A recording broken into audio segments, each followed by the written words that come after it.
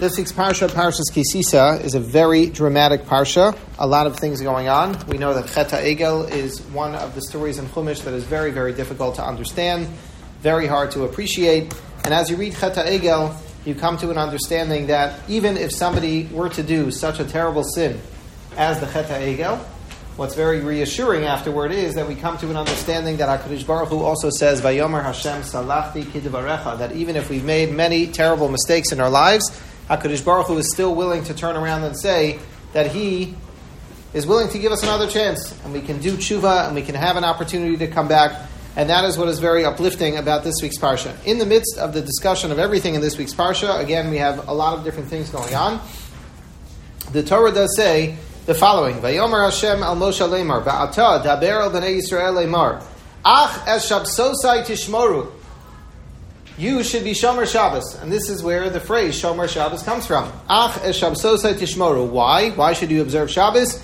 Ki osi beini uvenechem ladorosechem ladas ki ani Hashem mekadoshchem. Because this is the sign between ourselves. This is the sign of our relationship. Ladas ki ani Hashem mekadoshchem. And this is also a way of understanding that I am your God. We find the same phrase, the same verb, Vishamru v'nei Yisrael es HaShabbos. What does it mean, Vishamru? What does it mean when we talk about Shabsosai Tishmoru? So this is a very curious word, and in fact, it is picked up by the Orach Chaim HaKadosh on Chumash, Parshas Kisisa, Perek Lamed Aleph, Pasuk Tes Zayin. He writes, what does it mean when it says Vishamru v'nei Yisrael es HaShabbos? If I were to ask you, what does it mean to be a Shomer Shabbos? I think most people would answer the question and say, Shomer Shabbos means somebody who observes Shabbos, somebody who makes sure to guard Shabbos, somebody who makes sure that they don't violate any of the prohibitions on Shabbos, any of the transgressions on Shabbos. That is a Shomer Shabbos. Says the Orach Chaim HaKadosh, incorrect. What does it mean to be a Shomer Shabbos? Of course, all of those things are included in what it means to observe Shabbos, but that's not what the term Shomer Shabbos means. Where do we have the verb Shomer before in the Torah? Way back when, in Sefer Bereshis, when HaKadosh Baruch Hu, when we have the story of Yosef and his brothers, and we're told that there's a lot of uncomfortable feelings between them, and the Torah there says that Yaakov Avinu was waiting, V'aviv shamar es hadavar. Yaakov Avinu was waiting. Yaakov Avinu was anticipating. He was seeing what was going to happen.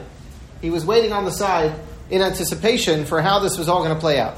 Says the Orach Chaim HaKadosh, what does it mean? It means mamtin umitzape masai yavo. Yaakov Avinu was waiting to see what would happen. And so too, what does it mean to be a Shomer Shabbos? What does it mean? Es Shabsosai tishmoru. It doesn't mean you observe Shabbos. It doesn't mean that you stand up and make sure that you don't violate a transgression. Of course, that could be a part of it, but it goes beyond that. Beyond that, says the Orach Chaim HaKadosh, we all have an obligation to be mamtin umitzape masai yavo, to wait when the time will come for Shabbos. That's what it means to be a Shomer Shabbos. V'hakavana bazeh. What it means is litzabo shelo yiyeh b'Shabbos kedavar toreach litzad menias malacha. When we talk about Shabbos, we shouldn't just look at it in terms of, I only have a few minutes left till Shabbos, what am I going to do? How am I going to finish? What's going to be? Rather, he says, to be mamtin u'mitzapeh, to wait, to be misameach, to be excited. Somebody who gets married, somebody who's having a baby, looks forward with anticipation to the moment when that great moment is going to happen. And therefore, that's what it means to be a Shomer Shabbos, a person who looks forward to Shabbos, not just a person who observes and makes sure not to violate any of the transgressions. That is known to be a very famous Orach Chaim HaKadosh. Even if you don't know any other Orach Chaim HaKadosh on Chumash, this is probably one that you will encounter somewhere along the way, and it's a very important one to know, because it gives us a little bit of a context of what Shabbos really can be and should be for all of us. I was thinking, if you take that line of reasoning and you just go a little bit further, where do we have a pasuk in Tehillim where we talk about Shmira, Hine lo yanum v'lo yishan shomer Yisrael? So of course, the simple understanding of that is that HaKadosh Baruch Hu is the one who's the guardian of the Jewish people. But beyond that, it's also maybe that he's the Shomer Yisrael. He is waiting with great anticipation to see when will the Jewish people come back, and when will we have the opportunity to be reunited once again. It's not only that he's the protector and the guardian of the Jewish people, but it's also that HaKadosh Baruch Hu is the one who anticipates, who looks forward, who longs, who yearns for that relationship to be back where it's supposed to be. The Balei Machshava give a mashal when they talk about coming into Shabbos. So they say, imagine you have parents who are from a different generation, and they don't have cell phones, and they don't use technology well, and they're coming from out of town, and they tell you that they want to come to you for Shabbos. So you don't have the ability to pick them up because it's too much of a trip or because you work on Fridays, whatever it's going to be. You tell them, take the train. We'll have someone waiting for you to pick you up. Not a big deal. This is where you get off. This is the station. And we'll bring you to the house. Fine. The parents get off the train after a long trip. And after they get out at the station, they're looking around, trying to see any of the children here, any of the grandchildren here. Nobody seems to be there. And as they're looking around, they notice, I guess we're going to have to figure out how to get to the house, but we didn't even bother to ask what the address is. We don't know. So let's call them. The problem is we don't have a cell phone. So how do we get in touch? I have to look back in my little calendar here where I have the number written down somewhere. I have to borrow a phone from somebody. And it's very uncomfortable for them. Okay, our kids weren't able to make it. They make a phone call. Kids say, oh, we're so sorry. We forgot all about it. We didn't realize you were coming in a few minutes early. We would have been there on time, but you came in before the time that we thought. So the parents say, not a problem. We'll jump in a taxi. We'll come to the house. They jump in a taxi. They get to the house. Waiting outside, banging on the door, ringing the bell. Nobody seems to be around. Nobody's answering. What's happening? Finally, they start shouting and screaming, and somebody calls up from the window, I'm sorry, I'm in the shower. I'm not available right now. I'm in the middle of a meeting. I'm on the phone. I can't come downstairs. So you leave your parents waiting outside as it's snowing and raining, and it's freezing cold out. What kind of reception are your parents getting? You're clearly showing that you were not prepared for them to come. How much are they going to want to come next week? Probably won't. They'll look for a better offer. Because you've showed them what your attitude is toward their visit. Now, of course, you're happy to host them, and of course, while they're in your house, you're going to be respectful. But there's something to be said for how you make them comfortable in their entry as well. And say, the Baalei Machshava, that's what it means when it comes to being a Shomer Shabbos as well. Shomer Shabbos means when Shabbos comes on Friday afternoon, how prepared are we? What does Shabbos feel like when it comes to our homes? What does it mean to Shabbos when they walk into a home and nobody's ready and nobody's showered and the table isn't set and the food isn't ready yet? All of that gives a certain feeling to Shabbos as to how important we feel it is. How much is this a priority in our lives? And how much perhaps do we put it to the back of our minds and say, well, it has to happen, so we're going to make sure it happens, but it's not something we're excited about. It's not something that we have an appreciation for. And perhaps this is the reason why there are many communities that have the custom to say Shir HaShirim on Erev Shabbos. What is that all about? Shir HaShirim, of course, is the love song between the Ribono Shel Olam, between God and the Jewish people. And what we talk about in Shir HaShirim is Yishakenu Minashikos Pio. We talk about HaKadosh Baruch Hu giving the Jewish people a kiss. That's what it is. Like you wait by the door and you give your parents a kiss who are coming to visit you from a long journey. You're excited to see them. And that's what it means. We hope that through the experience of Shabbos, it will be one where we will feel not only us, but we feel that it will be reciprocal, that HaKadosh Baruch Hu, in the representation of Shabbos, will also understand that this is Yishakeni Minashikos Pio, that we are going to give each other an embrace, that we are going to give each other an appreciation, and we are going to show how valuable the experience of Shabbos is to all of us. So, what I want to talk about today is not halacha. I want to talk about Shabbos in general, our perspective towards Shabbos, because I think it's important that we think about it. After all, it is Thursday, and we do observe Shabbos every week. And we have to understand what it is that we are really trying to accomplish when we go through and experience a Shabbos on a weekly basis. So Rav Soloveitchik very often wrote in very stirring, very moving, eloquent terms. And here, he is no different. He writes in his book, Festivals of Freedom, if you look here at number 1, he says, as a child, I used to brood for hours over the notion of Hamavdil ben Kodesh leKodesh. I love how he writes that as a child, that's what he thought about. I don't think adults think about the words of Hamavdil ben Kodesh leChol. Forget about Hamavdil ben Kodesh leKodesh.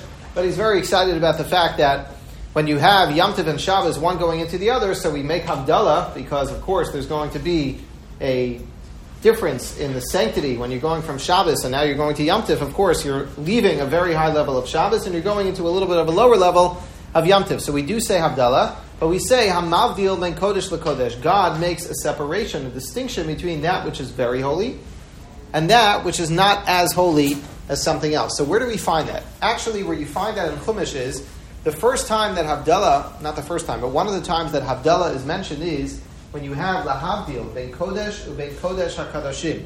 When we talk about in Chumash that you have to make a paroches that is going to separate between the Kodesh Kadashim, which is the Holy of Holies, and the rest of the Mishkan. Now, does that mean that the rest of the Mishkan is not holy? Of course not.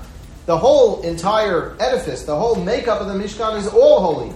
But you need to understand that even within holiness, there is something that is on a higher madrega, and there's something that perhaps is on a lower madrega. There's something that is considered more holy, something that is considered less. In fact, the Gemara tells us what is considered to be holier. If you have a mezuzah versus a pair of tefillin, what is more, what is less? Well, the question that the Gemara asks is, how many parshios of the Torah are in each one? And that will determine whether this is considered holier than that. And what do you mean? Tefillin and mezuzah are all the same thing. They're all holy. The answer is yes, they are all holy, but the Sefer Torah, which has many more divrei Torah, many more aspects to it, of course, is going to be considered holier than something else. Why is that relevant to us? Why is that relevant to us? It's relevant to us because, I've used this reference before, every Yid's a big tzaddik, right? Every Yid is wonderful, everyone's great, it's beautiful, maybe yes, maybe no. All of us are created with the neshama tahora. We say it every morning, Elokai neshama shenasata bi tahorahi. We believe that all of us have a soul, all of us have a spirit, every Jew has something special about them, and of course that is true. But we need to understand that even within our own context, even within our own community, there is Kodesh Kadashim, and there is Kodesh. There are some people in our community who are more prominent and to be respected, and there are other people who, of course, we need to have a respect for everyone. There are other people whose voice and opinion should matter more to us than the voice of our friends or our neighbors. Not everybody has an equal voice in the Jewish community. In fact, the Gemara says in Masechah Shabbos, Lo charva Yerushalayim. Yerushalayim was destroyed. As we know, we're still living through Churban Yerushalayim. But Lo charva Yerushalayim ela al shehishvu katan v'gadol. What does that mean? Yerushalayim was destroyed because people lost a sense of understanding between what it means to be a very good person and what it means to be a regular average citizen of the Jewish community. Not everyone's voice is exactly the same. And that is important for all of us as we live in a world where people can make all kinds of comments. Everybody seems to be on an equal playing field today, right? When we're on social media, we're on Twitter, we're on Facebook, we're online, and everybody has a right to make a comment even though they are not qualified to make such comments, even though their comments are really with a lack of education behind them, with a lack of scholarship. But yet, we read a comment and we say, hey, that's interesting. What do you mean that's interesting? You have to learn to discern between Kodesh Kadashim. Of course, everybody's opinion should be valued. Everybody has a right to have an opinion on a matter. But how much should I value their opinion in the context of other opinions that are being shared? When we live in an info age, when we live in a generation where there's so much information being put out at us, we have to learn to discern between Katan v'Gadol, between Kodesh and Kodesh Kadashim. And that perhaps is what it means when we say, Hamavdil and Kodesh to Kodesh. He writes, I like both. I cherished every spark of holiness. I hated the everyday, the gray, the routine, the workday, the dreariness. So Soloveitchik talks about how special Shabbos and Yom Tov was for him, but he understood that Shabbos is considered to be higher and Yom Tov is considered to be one level down. Now, Shabbos, of course, is something that is very stressful for people. Shabbos is something that is very important that we prepare for. But in another essay, Rav Soloveitchik speaks about the dreams of Yosef HaTzadik, which seem to have absolutely no connection, no relationship at all to Shabbos. But in essence, when you think about it, there is a very beautiful message that we can take into the experience of Shabbos and the relationship between Shabbos and the weekday as well. So let's go back to the story of Yosef and his dreams. What were Yosef's dreams?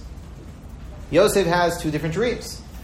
One dream, as we know, is the dream of Achad Asar Kochavim. He has all the stars and the sun and the moon, and everyone's together in that dream. He has a different dream about the cows and about the wheat. And all of them are being mishtachaveh. All of them are bowing down to him. So let's see. I am not a dream interpreter, but what is the interpretation, asked Rav Soloveitchik, of Yosef's dreams? One was of material economic power, of prosperity and opulence, and that vision came true 100%. That was one of Yosef's dreams when he was talking about the future economy of, he didn't know at the time it was going to be Egypt, but that's what he was dreaming about. The other dream apparently revolved around spiritual greatness, heavenly sweep, and heavenly grandeur. Yosef wanted to be powerful in a political sense. He wanted to attain wealth and prosperity. He wanted to be respected by people because of his power, feared by people because of his might, but he also wanted to be great spiritually. He wanted to be loved by people, to be revered by people because of the greatness of his wisdom and his kindness. So Soloveitchik says that's the representation of both of these dreams of Yosef. On the one hand, he's dreaming about economic successes. He's dreaming about all of the different bundles of wheat that are bowing down to him. The economy is going to be very successful. I am going to have major success in my life. On the other hand, he's dreaming about lofty ideas, about stars, the sun, and the moon, and that is about his spiritual side. And he wants that he should be successful in both of those arenas. And I believe that we all have the same kinds of dreams. Or those are the dreams that we should have. Those are the aspirations all of us should want to have. I was having a conversation upstairs with some of the other teachers. What is the goal? What is the aspiration of a young woman who comes to Stern College? Why are you here? Why are you here? Now, some will say I'm here because I don't want to deal with anti-Semitism on college campuses, so I come here. I don't know. Sounds like there are easier ways to get around that. And there are campuses that maybe are safe. That's not the reason to be here. Maybe that's one very small reason to be here, but that doesn't seem to be the real reason to be here. What is the goal? Why are you here?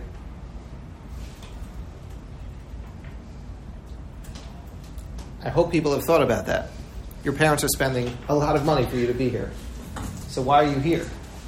It's an important question. And I hope the answer is because, yes, many people in the world need a secular education to be able to be successful in the future steps and stages of their lives. But at the same time, we all understand we have two aspirations. We have two dreams. We dream about physical success. We dream about material success. We dream about being able to prosper. We dream about raising a family and being able to do that with a parnasa. And all of that, of course, is very important. But we also dream about other things. We dream about where's our spiritual future? And how are we going to make sure that our spiritual future is going to be strong?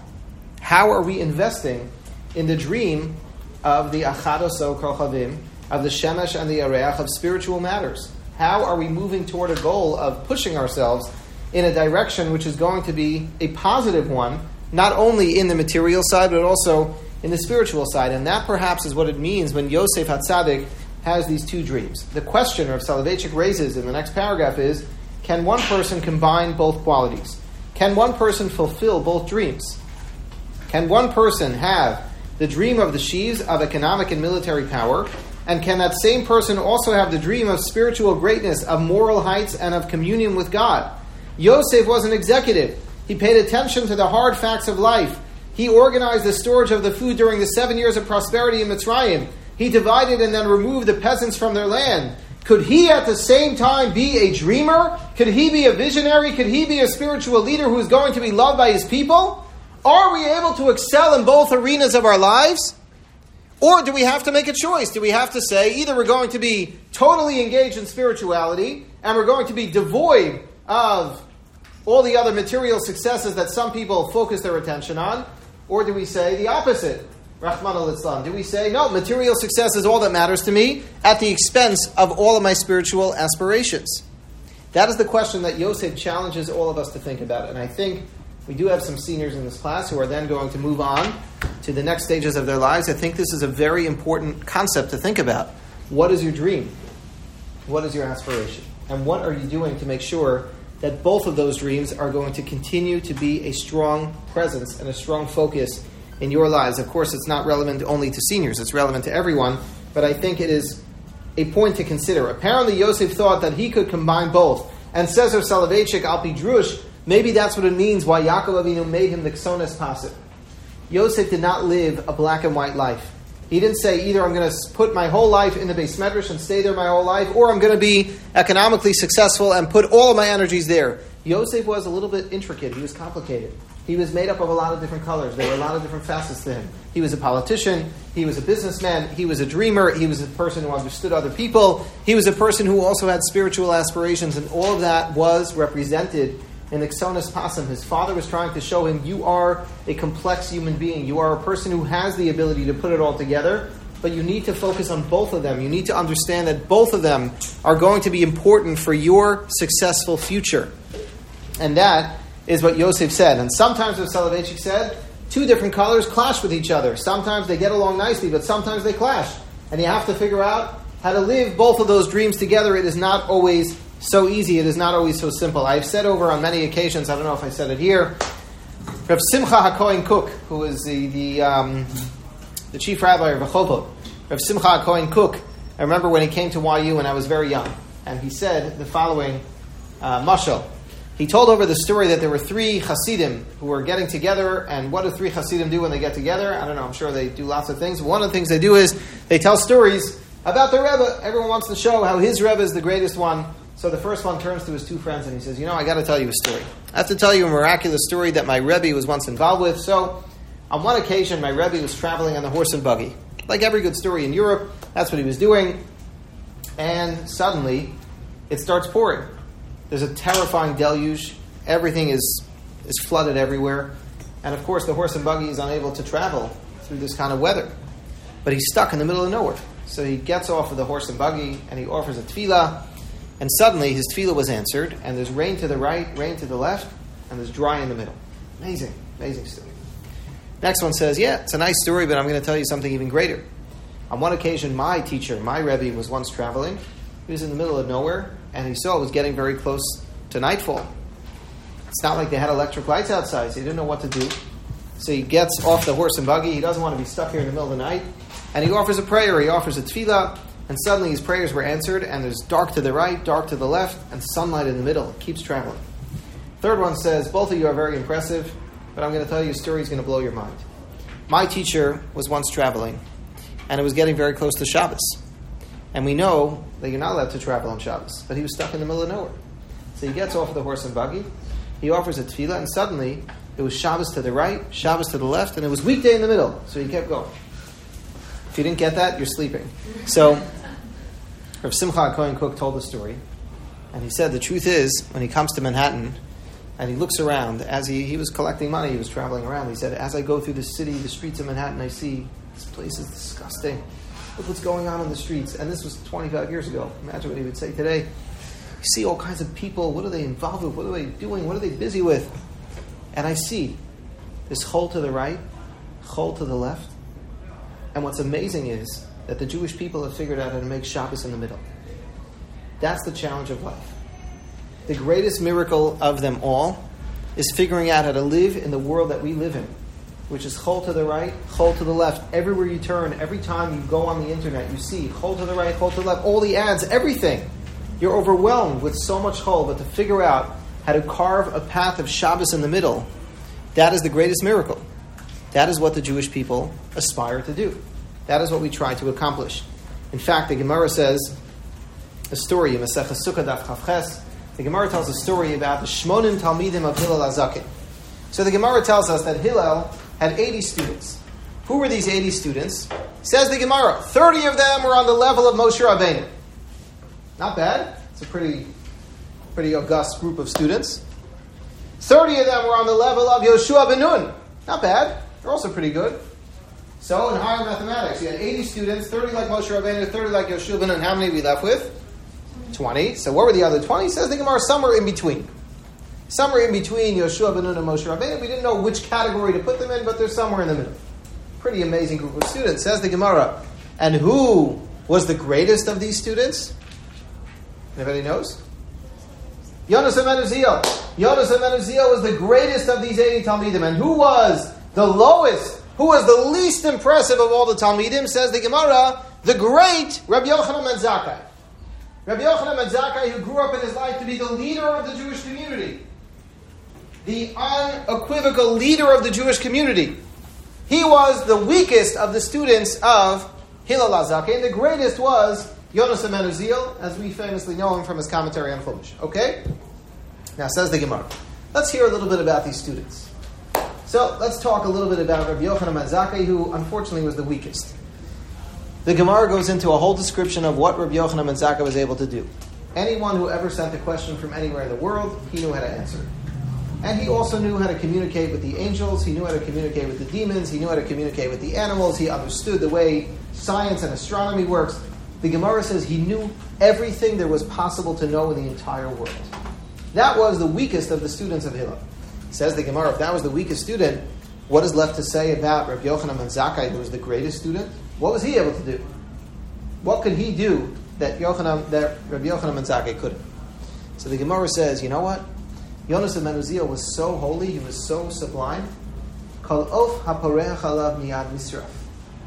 There was like a fire around him from his levels of spirituality that when a bird would fly in his immediate vicinity, the bird would immediately get scorched, it would get burnt from his extreme degrees of holiness. Okay, so that's the Gemara. Gives us a little bit of a taste of what was going on in the intense classroom of Hillel HaZaken. Okay. Ask the Kutzker an amazing question. Usually, you sign up to learn from a teacher who you think there's something to learn from, because obviously the teacher has something to offer you. If you're greater than the teacher and you know more than your teacher, you wouldn't go learn by them. You would be the teacher yourself, correct? That makes sense? So ask the Kutzker, if these are the students of Hillel, and they're all coming to his classroom, they're all coming to learn by him, then what is left to say about Hillel? What can you possibly say about Hillel? Why were they coming to learn by him if there was probably nothing left to learn? They knew everything on their own. So what was the greatness of Hillel? Listen to the Kutzker. You know what the answer is, he says? As great as it is that Yonas ben Uziel had such an aura of holiness around him, and any bird that came in his immediate vicinity got scorched, you know what the greatness of Hillel himself was? That he had so much holiness, but when a bird came in his immediate vicinity, it did not get burnt. That was the greatness of Hillel. That Hillel knew how to live an integrated life. Hillel knew how to be a sublime human being, but he also knew how to be me'urav im habrios. He knew how to deal with people. He knew that we live in a world where we interact with different facets of our creation, with different facets of this world, and all of them are here for us to take advantage of and to interact with. And therefore, the greatness of Hillel was that he had a full integration, but he was able to do that with Kedusha v'Tahara. He was able to do it with an understanding of what his goals, what his principles, what his morals were, never compromising on any of them, and bringing himself to be the great person that Hillel HaZaken actually was. That is the greatness of Hillel, and that is what we aspire toward. That is what it's all about. That's what is great, and that is why the Talmidim learn by him, which is why some of the Mefarshim point out, when we are introduced to Mordechai in the Megillah, what are we told? What are the first words that were introduced to Mordechai? Ish Yehudi haya b'Shushan Abira. So Rabbi Yonasan Eibeshitz writes, Ish Yehudi haya b'Shushan Abira means there were two different places. There was Shushan and Shushan Abira. So it's like New York State and New York City, just as an example. New York State is New York State. New York City is New York City. There's a lot going on in New York City. Mordechai didn't just live in New York State. He didn't just live in Shushan. He lived in Shushan Abira. He lived in the capital. He lived where everything was going on. He lived by the hustle and bustle. And yet, the Megillah portrays him as Ish Yehudi haya b'Shushan Abira, and he was a great Jew. He figured out how to be a great Jew, living in the midst of everyone, being a part of civilization, being a part of the society. And that is the two dreams of Yosef HaTzadik. That's what those dreams mean. He was a complete person. Yosef was made up of so many colors. Yosef had sometimes contradictory colors, but although he was a very complex human being, he also had the ability to then grow and become the great person who he was. And says of Soloveitchik in the last paragraph, the Jews throughout history have imitated Yosef. We have had two visions. The Jew is a good merchant, and he is skillful in his trade. The Jews always dreamt of sheaves, otherwise they cannot have survived. But at the same time, the Jew, the small merchant, the grocer, the peddler, the businessman, would come home for Shabbos. I knew such people in my childhood. The same Jew, sometimes in rags, and another time had a dream not of alamos, not of dollars and cents, not of rubles and kopecks, but of something else. He had a dream of the sun, the stars, and the moon, of spiritual greatness. He was a great spiritual personality, and that is everything that we aspire to be. That's what Shabbos is. It gives us the opportunity to remind ourselves that yes, Sheishes Yamim Masa Hashem, Sheishes Yamim Tavod. We are working all 6 days of the week, and we are aspiring to have great success in those realms of our lives, but we also need to be reminded every week, we have another dream. We have another dream. And that second dream is of no less import than the first. So that's what Shabbos is supposed to be. It's our ability to live our own experience of being Yosef, of having that multifaceted life, of having different colors in our lives that are going to push us in the directions that we need to go, and to be able to aspire to have the realization of those two dreams. Particularly when Rav Soloveitchik talked about women. When he speaks about women, he tries to explain to us exactly what the role of a woman is supposed to be. And says Rav Soloveitchik, if you look here, There is a distinction between a mother and a father's mission within the covenantal community, since they represent two different personalities. Father's teaching is basically of intellectual nature. Judaism is to a great extent an intellectual discipline, a method, a system of thought, a hierarchy of values. Of course, we need to be educated. We need to know what the halacha expects of us. What does the Torah say? In order to be acquainted with all the aspects, one must study, one must comprehend and acquire knowledge and be familiar at least with the basic principles. Let me confide, it is not too easy a task. The teaching must be strict, exact, and conscientious. If the father cannot accomplish it by himself, he must see to it that his child obtains a necessary instruction. However, says Rav Soloveitchik, our Judaism needs to go so far beyond that. It cannot just be limited to what are the laws? What do I need to do? How much am I going to study? It can't just be that rigid. Judaism is not only an intellectual tradition, but it is also an experiential one as well. The Jew not only observed, but experienced the Shabbos. The Jew experienced Rosh Hashanah and Yom Kippurim. He did not only recite prayers on those days. The Seder was not just ceremonial. Of course, you have to eat matzah and maror and dalet kosas and all those things, and a seba. Of course, all that is true. And there are times when you need to do it, and it has to be finished by chatzah. All of that, the rigidity of the religion, of course, is valuable and important, but it cannot stop there. It has to be more than that. It has to be an experience. There is a beauty, a grandeur, a warmth, and a tenderness to Judaism. All these qualities cannot be described in cognitive terms. One may behold them, feel them, sense them. It is impossible to provide one with a formal training in the experiential realm. Experiences are communicated not through the word, but through the steady contact, through association, through osmosis, through a tear or a smile, through dreamy eyes and soft melody, through the silence at twilight and the recital of Shema. All this is to be found in the maternal domain. The mother creates the mood. She is the artist who is responsible for the magnificence, the solemnity, and beauty. She tells the child of the great romance of Judaism. She somehow communicates to him the tremor, the heartbeat of Judaism, while playing, singing, laughing, and crying. I think about this so many times in our experience as Jews. How many people do you know who only observe but do not experience, who have no feeling, who don't have a passion, who don't have an understanding as to what it is that they do? And yes, they follow all the strict letters of the law and they know exactly what they're supposed to do when, but they lack the understanding of what that feeling is supposed to be, of what that experience needs to be. And on the flip side, how many Jews do you know who experience but also don't actually observe? How many people talk about the feeling of Judaism and what it means to feel Jewish, but after all, they don't say Kriya Shema every day, and they don't believe in the Torah min hashamayim, and they don't have an understanding what the rules actually are, what the expectations are supposed to be. And says Rav Soloveitchik, that's what it means. Shma b'ni musar avicha, v'al titosh Torah simecha. I find we live at a time where it's so easy to get information in our times. Right? We have Google, we have Bar Ilan, we have Otzar Chachma, we have online forums, we have so many ways of getting things, Safaria, whatever you're going to use, there are so many ways to get information. But the experience of being a Torah Jew is so much bigger than that. You can have all the information of the world, but you just don't know what it means to be a Jew. You don't understand it. You don't understand what the experience of living a Jewish life needs to mean for you, what it can mean for yourself and for your family. And that is so critical, that is so important. The pasuk in Parshas Vayakel, we know the beginning of Parshas Vayakel, the Torah says Moshe Rabbeinu gathers in the entire Jewish people. Vayakel Moshe es kol hadas b'nei Yisrael. He gathers everyone in. And what does he tell them? All the laws of Shabbos. The Gemara tells us he tells them all the laws of Shabbos. Okay, so Moshe Rabbeinu does that. At the very end of the first Aliyah, we're told, Vayetzu kol hadas b'nei Yisrael milifnei Moshe.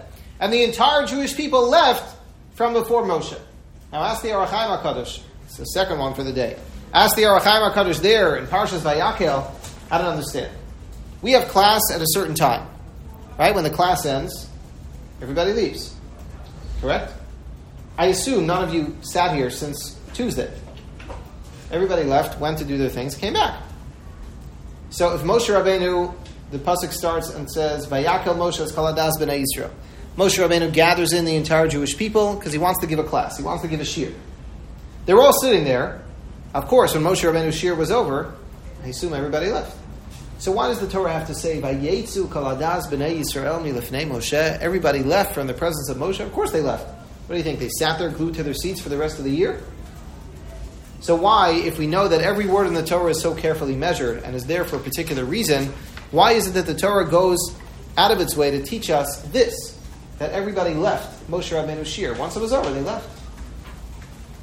Explains the Aruch Chaim HaKadosh. He gives two interpretations. I think this is what he writes, or maybe it's someone else. He definitely has the question. He has the question. I forgot who gives the answer. He gives two answers. Rebbe Lapian in the Sefer has one. I don't remember who says what. Here's the suggestion. Imagine you're walking down the street in Manhattan, if you ever dare to do such a thing here, and you bump into someone, or you don't. You chance upon someone who is just walking in the opposite direction. Now, do you have any idea where it is that they're coming from, where it is that they're going? How should I know? Maybe this person is a teller in a bank. Maybe you're going to the library. Maybe you're going to the grocery store. Maybe you're going to pick up your kids from school. Maybe you're going home to have dinner. Maybe you're going to a restaurant. How am I supposed to know? Unless I inquire, unless I talk to that person, I'll have no idea where it is that they're coming from, where it is that they're going to. However, imagine you're walking down the street and it's 1 o'clock in the morning in the middle of New York City, and you chance upon an individual who has drool coming out of his mouth. His undershirt smells and is all wet. There's vomit all over him. And he's struggling to walk in a straight line. He's stumbling over his own shoes. Do you need to ask that person where you're coming from? You don't need to ask. Why? Because it's obvious. You clearly just walked out of a bar. It's clear that you just had an experience that was so negatively impactful to you that it's written all over your face. You don't need to say anything. We don't need to have a conversation with you. We know exactly where you came from. We know to stay away from you because we know what your story is. Without having any words of conversation with that individual, we can say everything about what just happened. Says the Aruch Chaim HaKadosh, that's what it means. When you went to a class, to a shir given by Moshe Rabbeinu, it's not just that you sat there.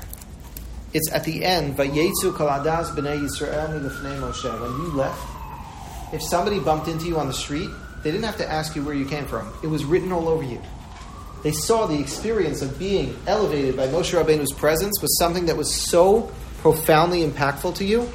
It was something that they didn't have to ask. Vayetzu kol adas b'nei Yisrael. Once the Jewish people left, everybody knew immediately it was milifnei Moshe. Everybody knew, oh, you just came from Moshe Rabbeinu's house because otherwise you wouldn't look like this.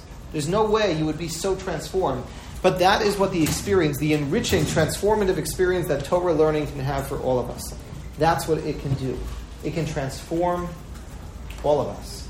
It can make us better people. The Torah is nimshel al dvash. Right, we're told. The Medrash tells us that the Torah is in some way considered synonymous to dvash. Mesukim and dvash v'nofes tzufim, the Torah says. The Torah is considered to be sweeter than honey. It's a big question the Chavetz Chaim asks, why is it sweeter than honey? It should be the same as honey. Chavetz Chaim says the reason why is because at some point, if you have too much honey, it's not sweet anymore, it's gross. But if you learn Torah, it's better than honey, because the more and more you learn, the more and more you change, the more and more you grow, and it never becomes something that you're displeased by, if you really learn it seriously and if you understand what the experience is.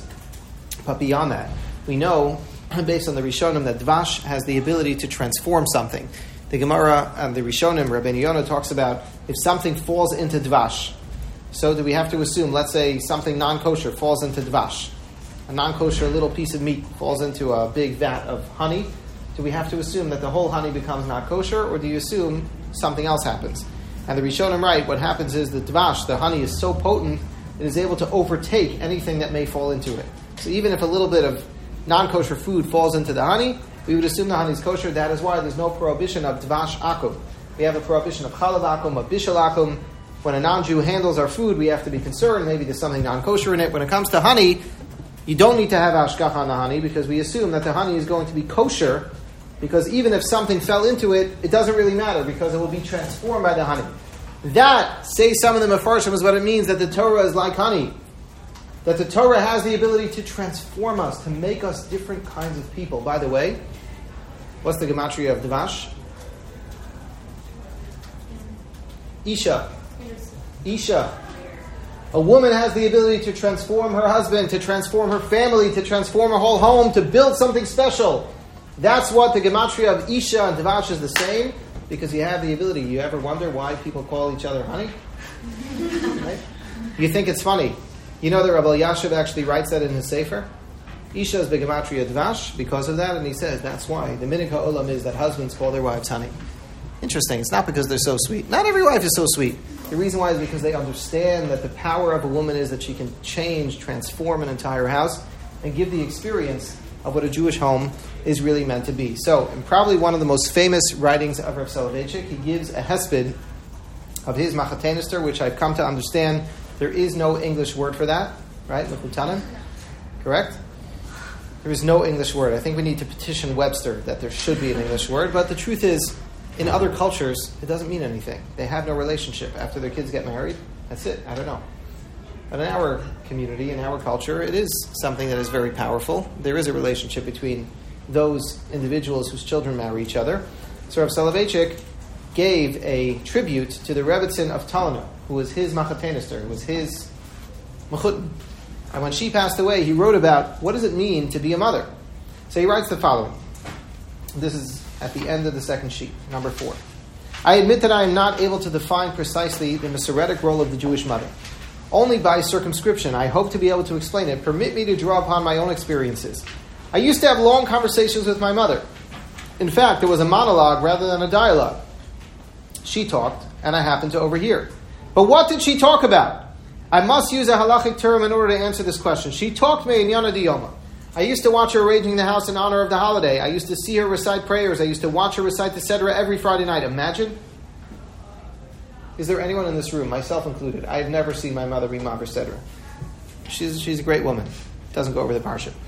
Have any of you ever seen your mothers go over the Parsha every Friday night? You do? Amazing. I got to meet her. That's nothing to be embarrassed about. It's amazing. So Rav Soloveitchik writes, used to sit there on Friday nights. I think about this often. What images are my children going to have of me growing up? What are they going to have images of me doing on Friday nights? Falling asleep at the table? Because I'm so exhausted from everything I did during the week?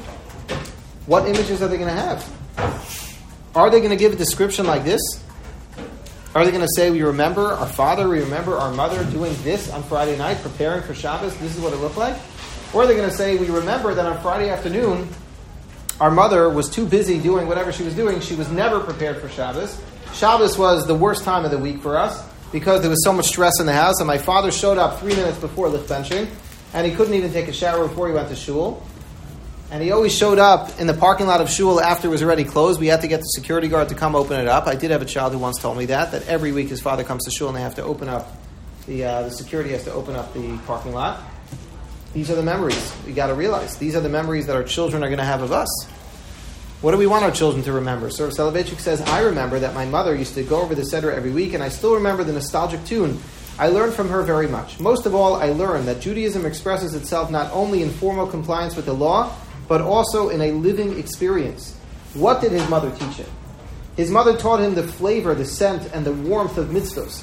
I learned from her the most important thing in life, to feel the presence of the Almighty and the gentle pressure of His hand resting upon my frail shoulders. Without her teaching, which quite often were transmitted to me in silence, I would have grown up a soulless being, dry and insensitive. That is a very powerful statement. Rav Soloveitchik went through all of Shas with his father, Be'iyud. But he said there was something lacking with the experience that he had with his father. His father didn't give him everything. His father gave him a lot of the intellect that he had. His father gave him a lot of the understanding into the sugyas of Shas, into the halacha. But beyond that, Rav Soloveitchik said, without his mother's infusion into his life, he would have been a soulless, dry, and insensitive human being. The laws of Shabbos, for instance, were passed on to me by my father. They are part of Musar Avicha, but the Shabbos as a living entity, as a queen, was revealed to me by my mother. It is a part of the Torah Simecha. The fathers knew much about Shabbos, but the mothers lived Shabbos. They experienced her presence and they perceived her beauty and splendor. The fathers taught generations how to observe Shabbos, but the mothers taught generations how to greet the Shabbos and how to enjoy her 24-hour presence. We know in Parshas Kiseitze, the Torah says that there's an institution of the Ben Sorer Umorer. What is the Ben Sorer Umorer? A very strange story where we have a young child who's just bar mitzvah. Right after he turns bar mitzvah and he is caught doing things that he shouldn't do. He's stealing money. He's being overly excessive in his spending habits and his eating habits. And the Torah says in such a situation, in a very rare circumstance, we're told that he has to be brought into the Beis Din by his parents, and he is subject to the death penalty, which is a very severe punishment. Which is why the Gemara says that Ben Sora Mora is perhaps one of the areas of Torah, Shelo Haya V'lo Asa Lios. The story never happened and it never will happen. Because the specifics of the circumstances are so particular, it is almost impossible that it could ever happen. Okay, but we do have such a story. And in the context of that story, we are told the boy is brought into the Beis Din. He's brought up to the Beis Din HaGadol in Yerushalayim, and he's told, you've done something wrong. Einenu shomea b'kol aviv v'kol imo. This child doesn't listen to the kol aviv v'kol imo. The simple understanding is, he doesn't listen to his parents. Some Mefarshim say what it means is, the reason why this child got to the place where he is because einenu shomea b'kol aviv v'kol imo. It's not because he doesn't listen to his parents, but it's because his parents are not communicating. It's because he has no vision of what role models of parents are supposed to be. It's because his parents are telling him, we want you to learn, we want you to study, we want you to excel, and then he comes home and he sees, my parents do everything other than that. My parents don't spend their time wisely, so why should I? The reason why he got to the place where he is because einenu shomea b'kol aviv v'kol imo. He doesn't hear the reverberating voices of his parents in the home, and he doesn't have that feeling. He doesn't have that understanding of what a Jewish life is meant to be. And that's how he got himself to the place of being a Ben Sora Mora. I'll close with one final medrash in the beginning of Parshas Vayikra. The Torah tells us that Moshe Rabbeinu was very reluctant to take upon himself the mantle of leadership. He really did not want it. He felt he's not the right choice, he's not the right person. He's a kavod peh, he's a kavod lashon, he has some speech impediment. It's not for me. I don't want to do this. In the end, the Medrash says Moshe Rabbeinu was mitvakeach. He argued with the Ribbono Shel Olam for 7 days straight by the sneh as to whether or not he's going to save the Jewish people from Mitzrayim, from Egypt, or he's going to have someone else do it instead of him. In the end, HaKadosh Baruch Hu says to him, listen, let's stop fighting because I'm going to win in the end. I want you to go. I'm God. You're going to go. So stop fighting. Let's just figure this out. Go. So he goes. But the Medrash says, even when he went, he was barach min hasrara. He was so reluctant, he was so uncomfortable to do it. So HaKadosh Baruch Hu says to him, I have a job for you. Your first job is, I want you to go into Paro, I want you to start negotiating with him. Moshe Rabbeinu goes in, and he negotiates, and then HaKadosh Baruch Hu says to him, okay, you're not finished, you're going to go back again. Keeps going back and forth. Moshe Rabbeinu says, okay, now I retire. I did my job, I was very uncomfortable, out of my comfort zone, I did what you wanted. HaKadosh Baruch Hu says, no, you're not done yet. Now, you're going to take the Jewish people out of Mitzrayim. It wasn't enough that you negotiated with Paro. Now you're going to take the Jewish people out of Mitzrayim. Moshe says, okay, that's what you want. I'm not going to fight with you. Moshe Rabbeinu goes. He performs Kriyas Yamsuf. He does all the great miracles. And then he says, okay, God, I'm retiring. Okay? I've done enough. The Ribbono Shel Olam turns to him and says, what? You think you're done? You're not done yet. The Jewish people need food. They need man. They need a be'er. They need an anei hakavod. They need everything. 40 years, Moshe Rabbeinu is leading the Jewish people, doing something that he's so uncomfortable doing. It's not his nature. He doesn't want to do it. So now, at the end of his career, Moshe Rabbeinu, the end of his career, he's 119 years old, and he's writing his resume, or he's writing his autobiography. There's a lot to say about himself. I've had a pretty successful life, no? It's been pretty good. So, says the Medrash, what can Moshe Rabbeinu say about himself? Libasof. Not only did I negotiate with Paro and get all of you out of there, Hotzia mi Mitzrayim, Kara lehem es hayam, Hora lehem es haman, Her lehem es habe'er, Higiz lehem es haslav, Hikifan anani arkavad, Asa es hamishkan. Moshe Rabbeinu builds the Mishkan. He did everything. What more can a Jew want to accomplish in life than what Moshe Rabbeinu already did? Moshe Rabbeinu turns to HaKadosh Baruch Hu at this moment of his life and he says, okay, I'm retiring. I did everything in the world. I didn't want to do this in the first place, but I did it for you. Now I've had enough. I'm retiring. HaKadosh Baruch Hu says, you're retiring? Now, says the Medrash, Chayecha, I promise you. Yesh lecha malacha gedola mikol ma she'asisa. I have a job that is more important, that is more difficult than anything you've done until now. Can you imagine? What could be more complicated than what I've already done? Listen to this.